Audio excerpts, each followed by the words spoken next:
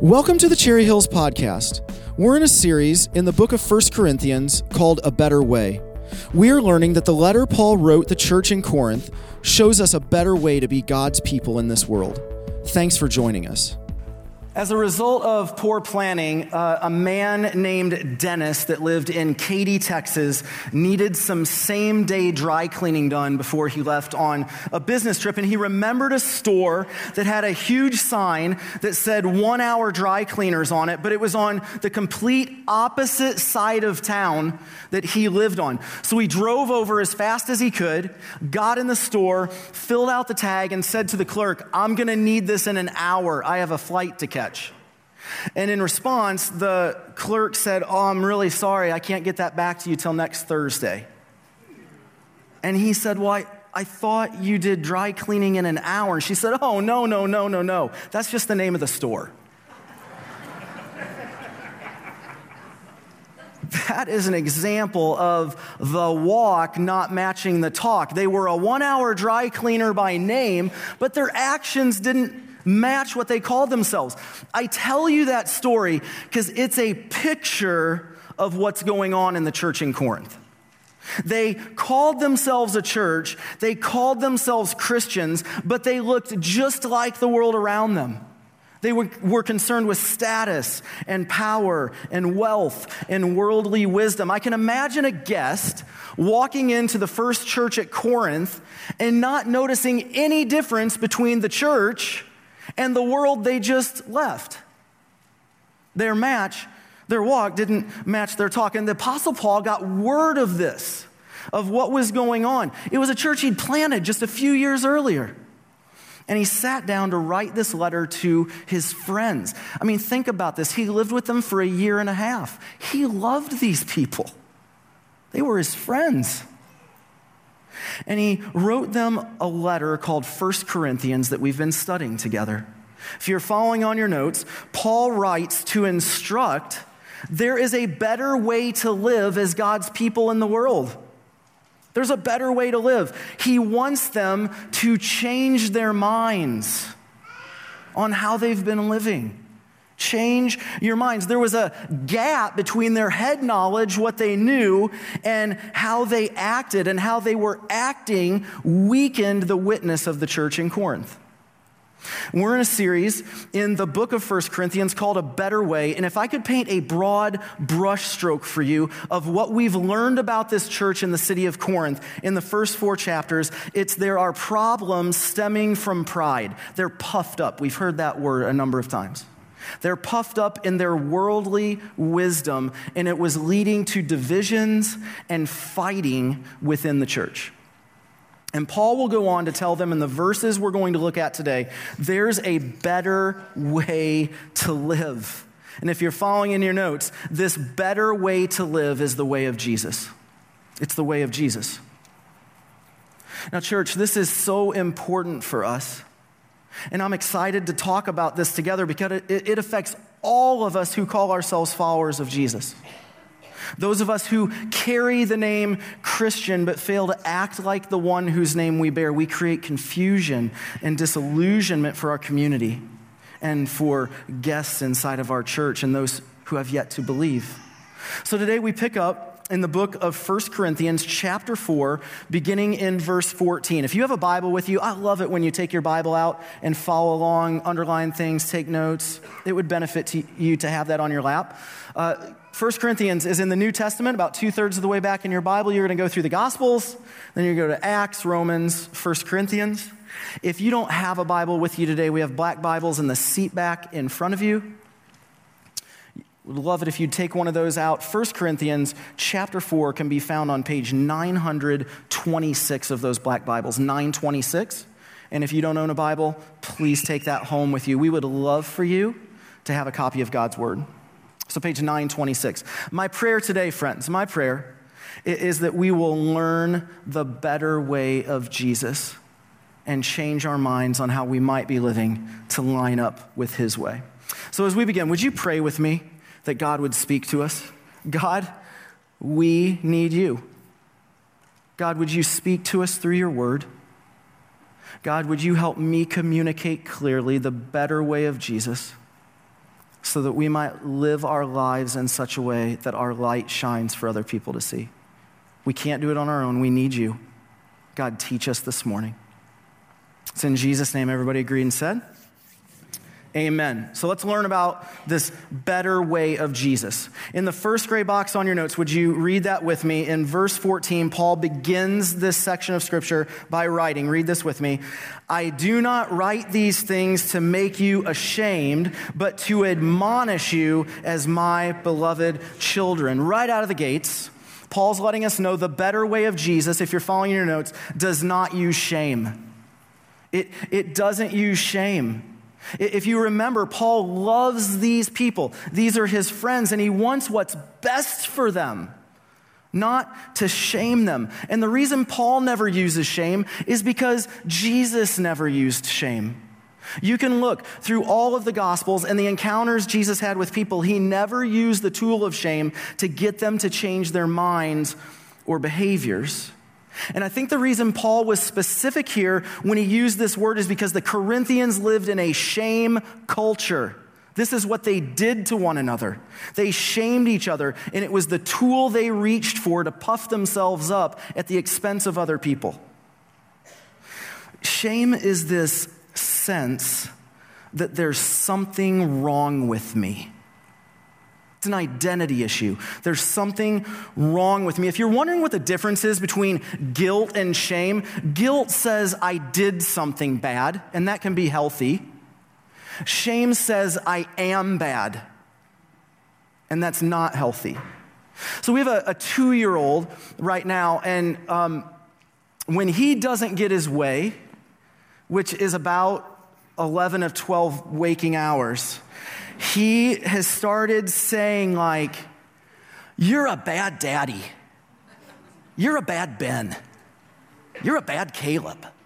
And Sarah and I jump on that because he can say you did something bad, Dad, but I don't want him attacking identity and saying you are bad. We don't want him to shame other people.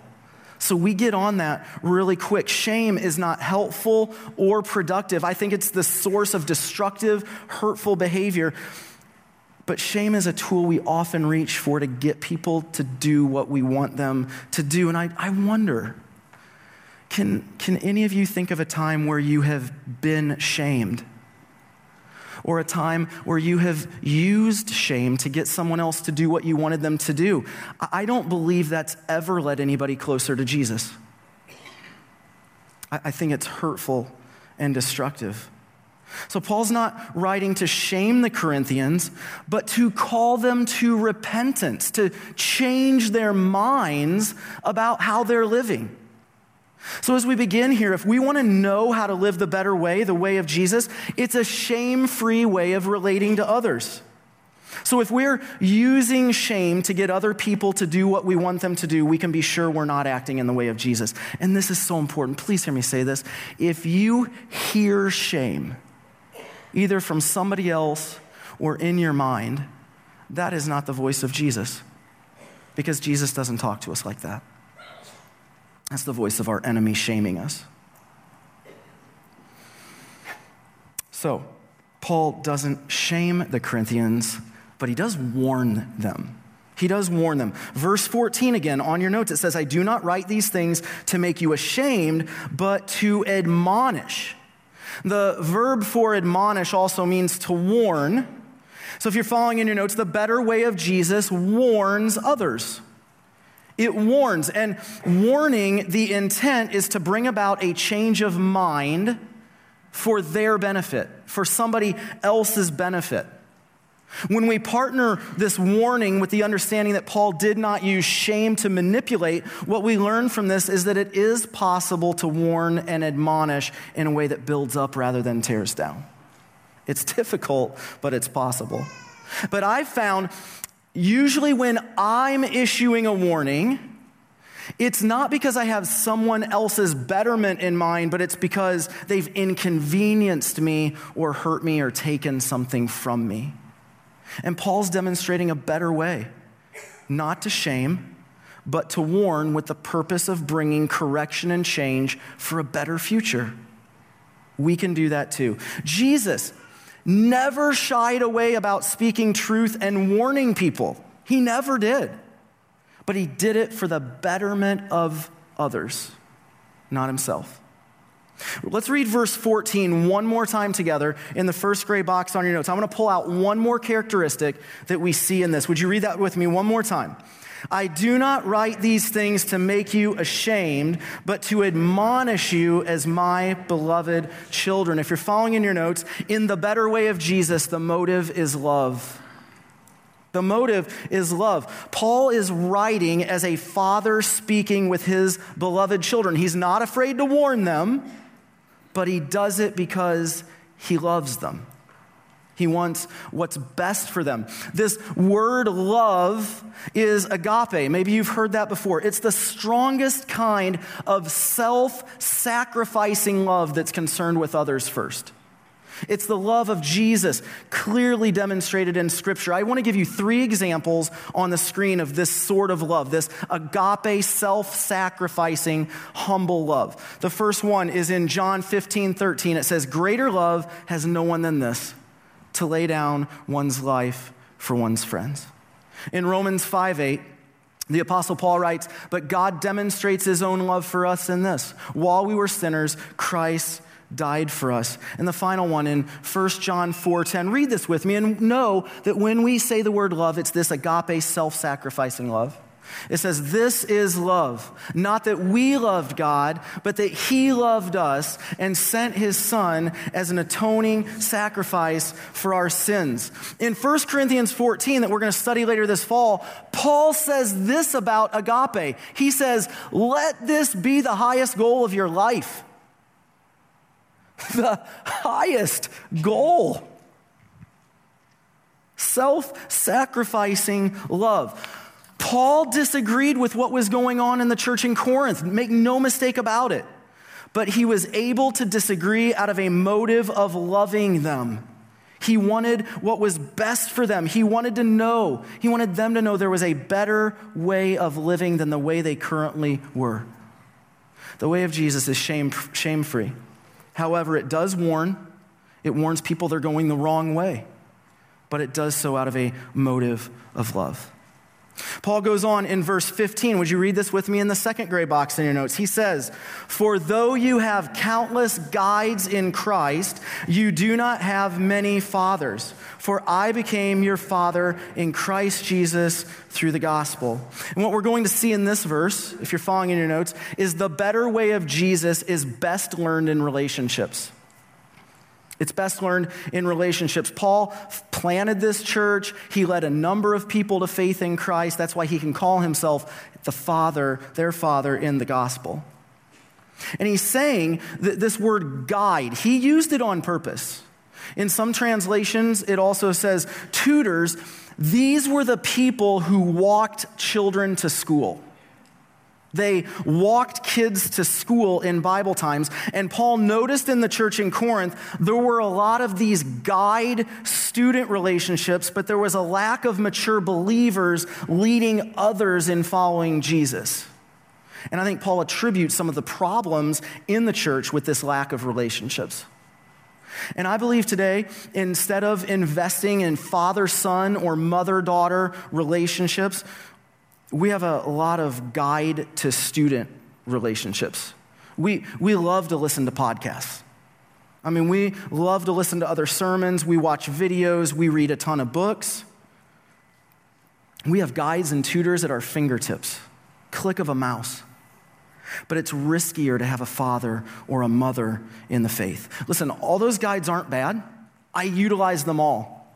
I love them. I just don't think they're sufficient for growing in our faith.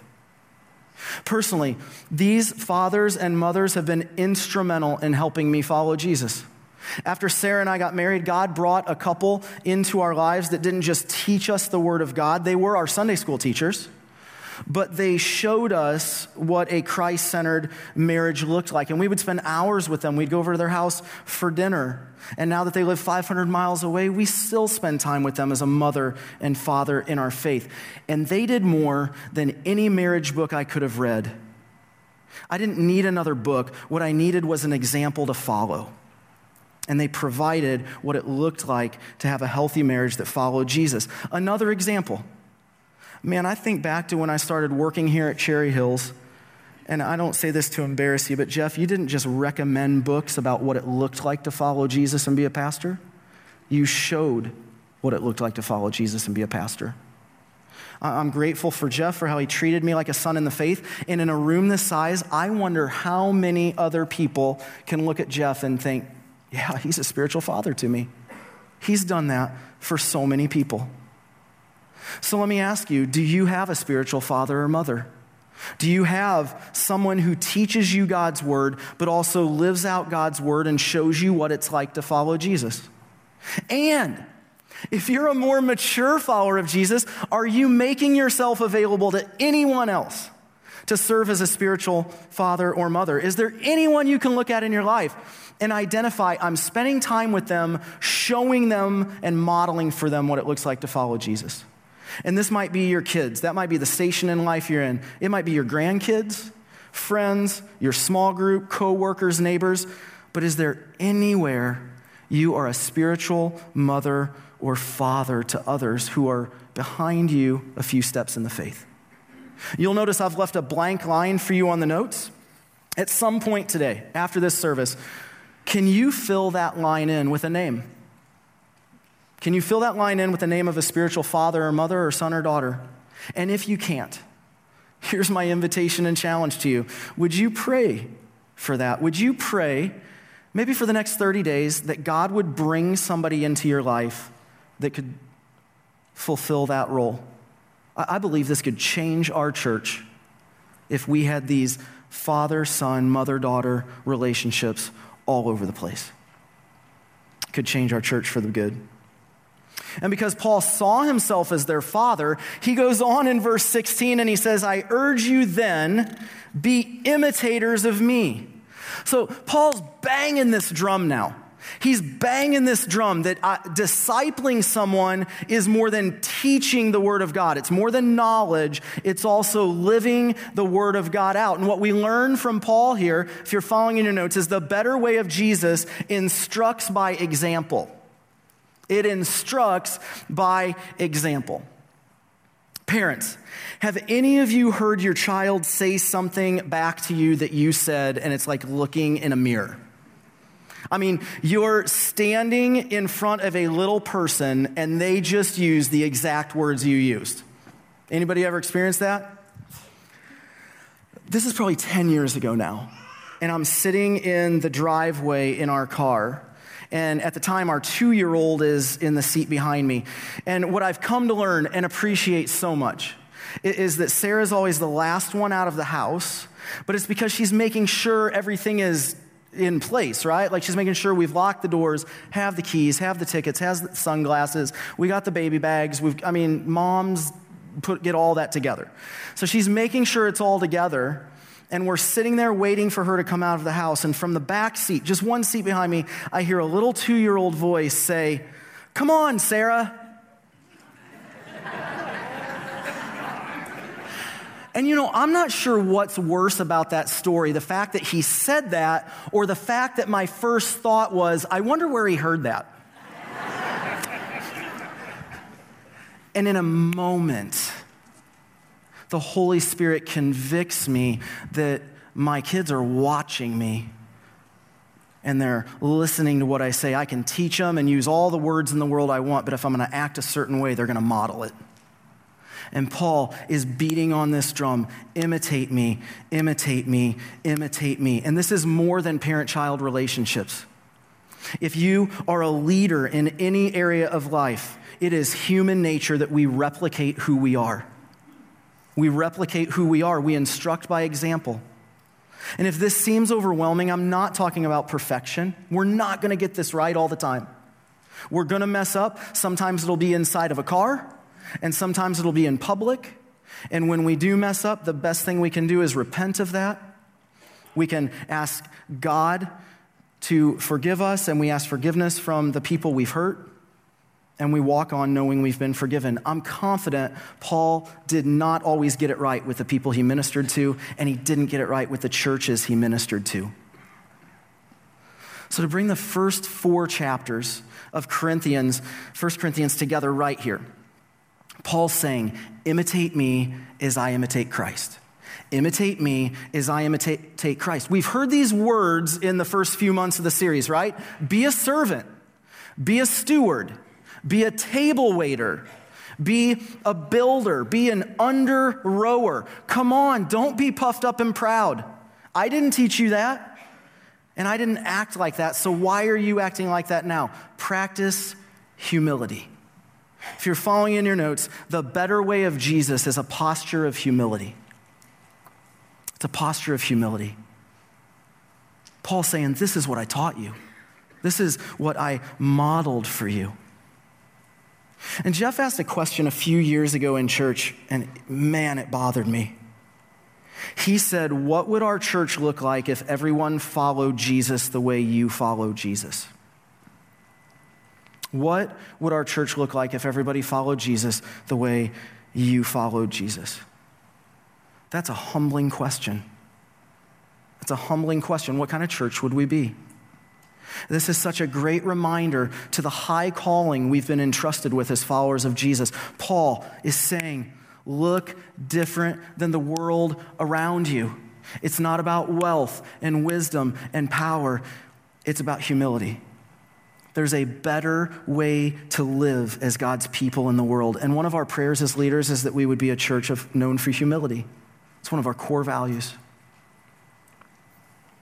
The better way of Jesus is a posture of humility.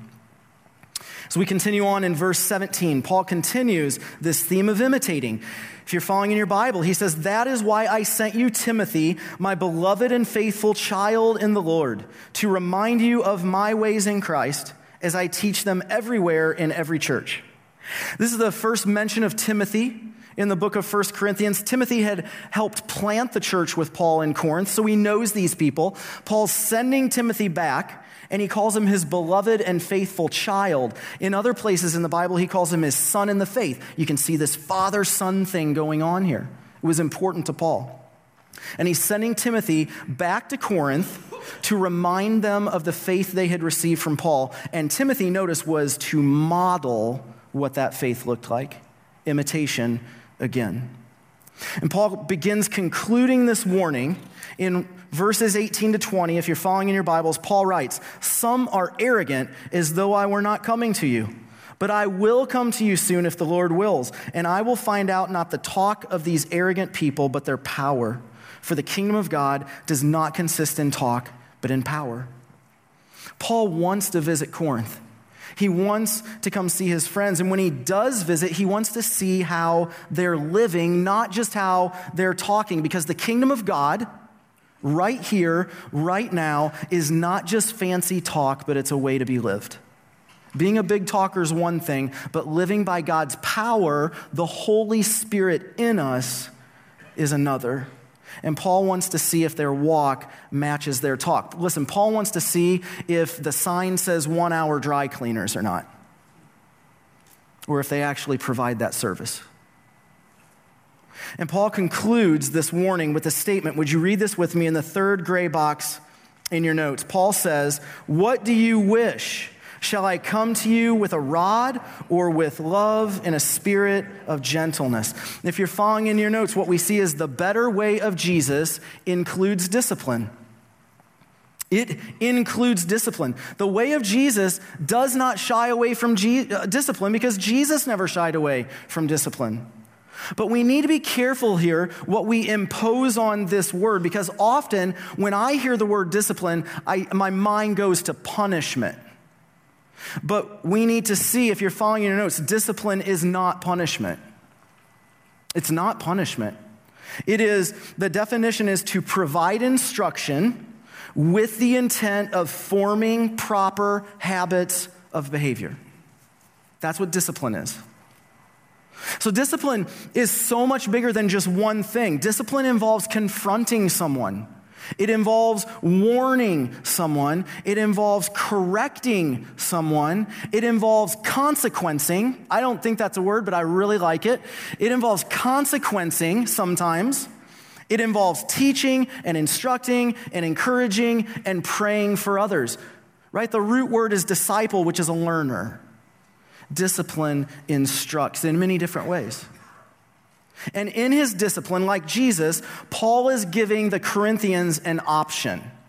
Father Paul is saying to his kids, and again, can any parents in the room, you're either living it or you have lived it, can any parents in the room relate to this? Paul's saying, how would you like our next conversation to go? It's up to you. Option A is available, and option B is available, and it's dependent on your response. Notice, Paul didn't manage the situation and say it was okay. Everybody's doing it. It's okay, Corinthians. He didn't ignore it and close his eyes and say, it's not going on. And he didn't try to overpower them. He addressed their arrogance inside of a relationship with them, but he placed the responsibility on them. Paul leaves the Corinthians with a choice, and he reveals another better way of Jesus. If you're following in your notes, the better way of Jesus allows people to make their own decisions.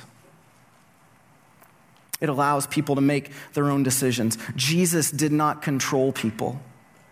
And if we want to live the way of Jesus, then we have to let people choose. We can't control them. And this is so hard, and it leads to disappointment. I think this is why the most frequently used word to describe the emotional state of Jesus in the New Testament is that his insides were twisted.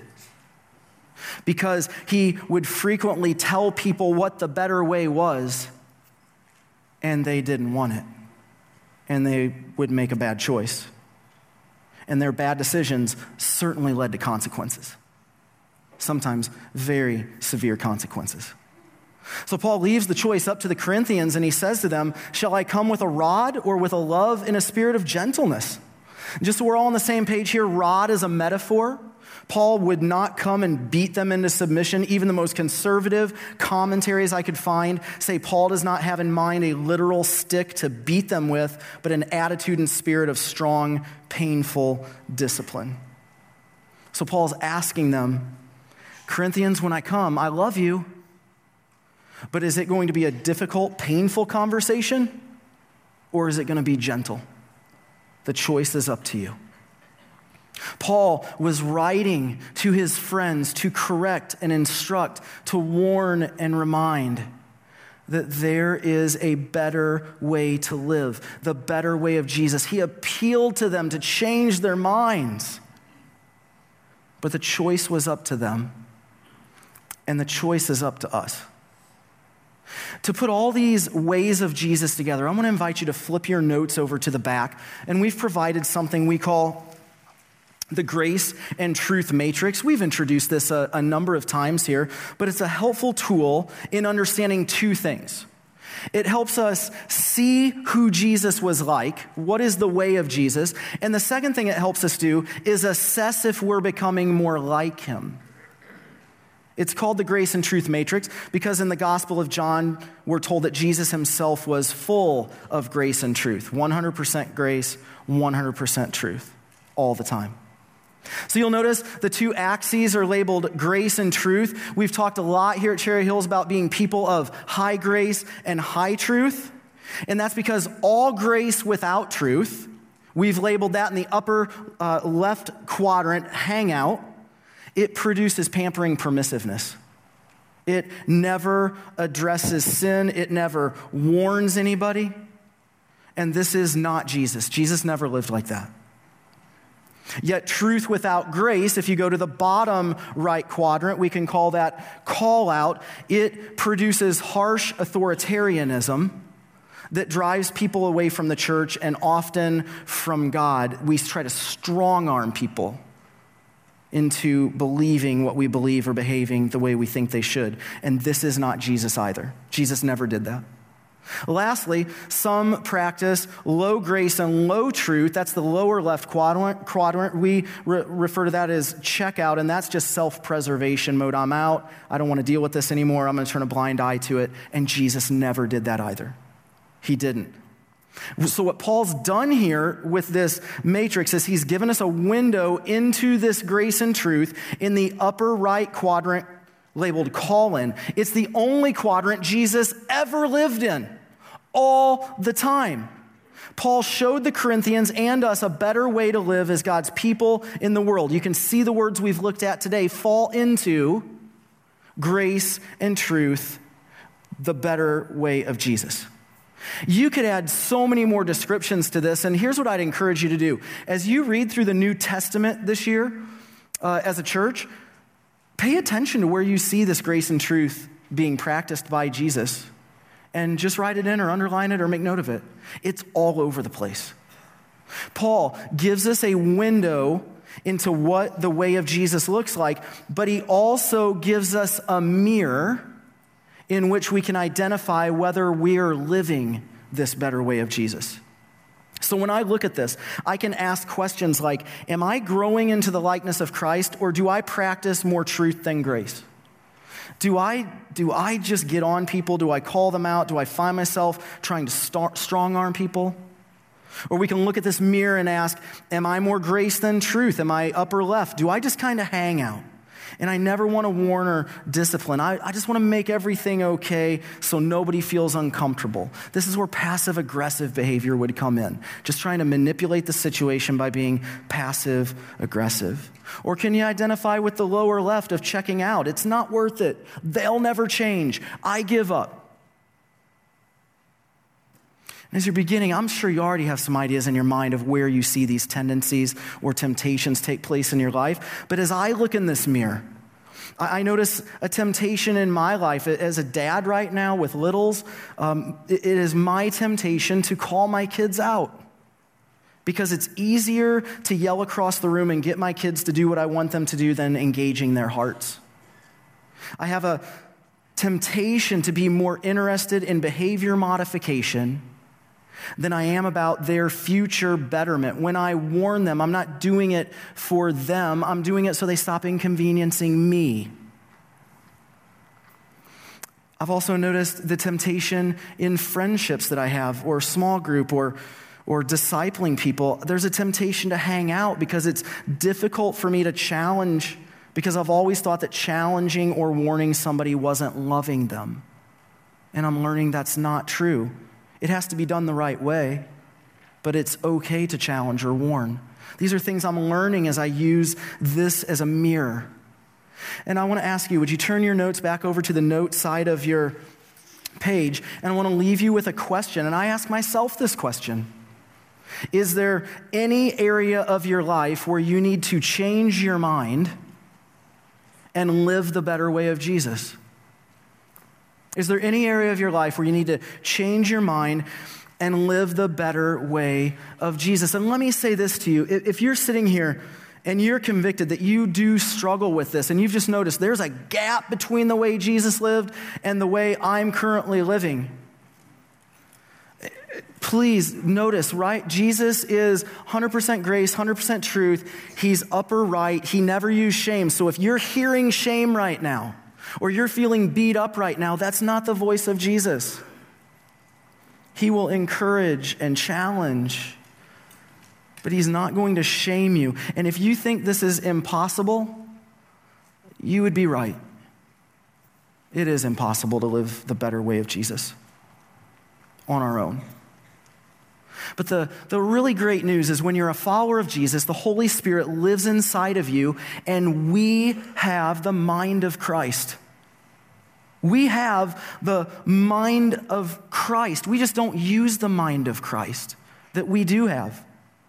And so I'm continually reminded in my own power, I can't do this. I need Jesus every day, every hour, every decision, every conversation. And I notice when I don't ask Jesus to guide me and help me, things don't go as well. And I usually make a bad choice. It is possible to live the better way of Jesus, but we have to ask him. He will help us. And if we live this way, here's the promise I'll leave you with. If we live this better way of Jesus, it will look so distinct to the world around us that people will notice, and we might have an opportunity to share why we're different. And it's because Jesus has a better way. Jesus has a better way. So let me pray for us, and the team's going to come forward. God, thank you. Thank you for loving us. Thank you for going to the cross for us. Thank you for leaving us with this meal, communion, where we can remember who you are and who we are in you. God, we are a grateful people that pause now to remember. It's in Jesus' name I pray. Everybody agreed and said, amen.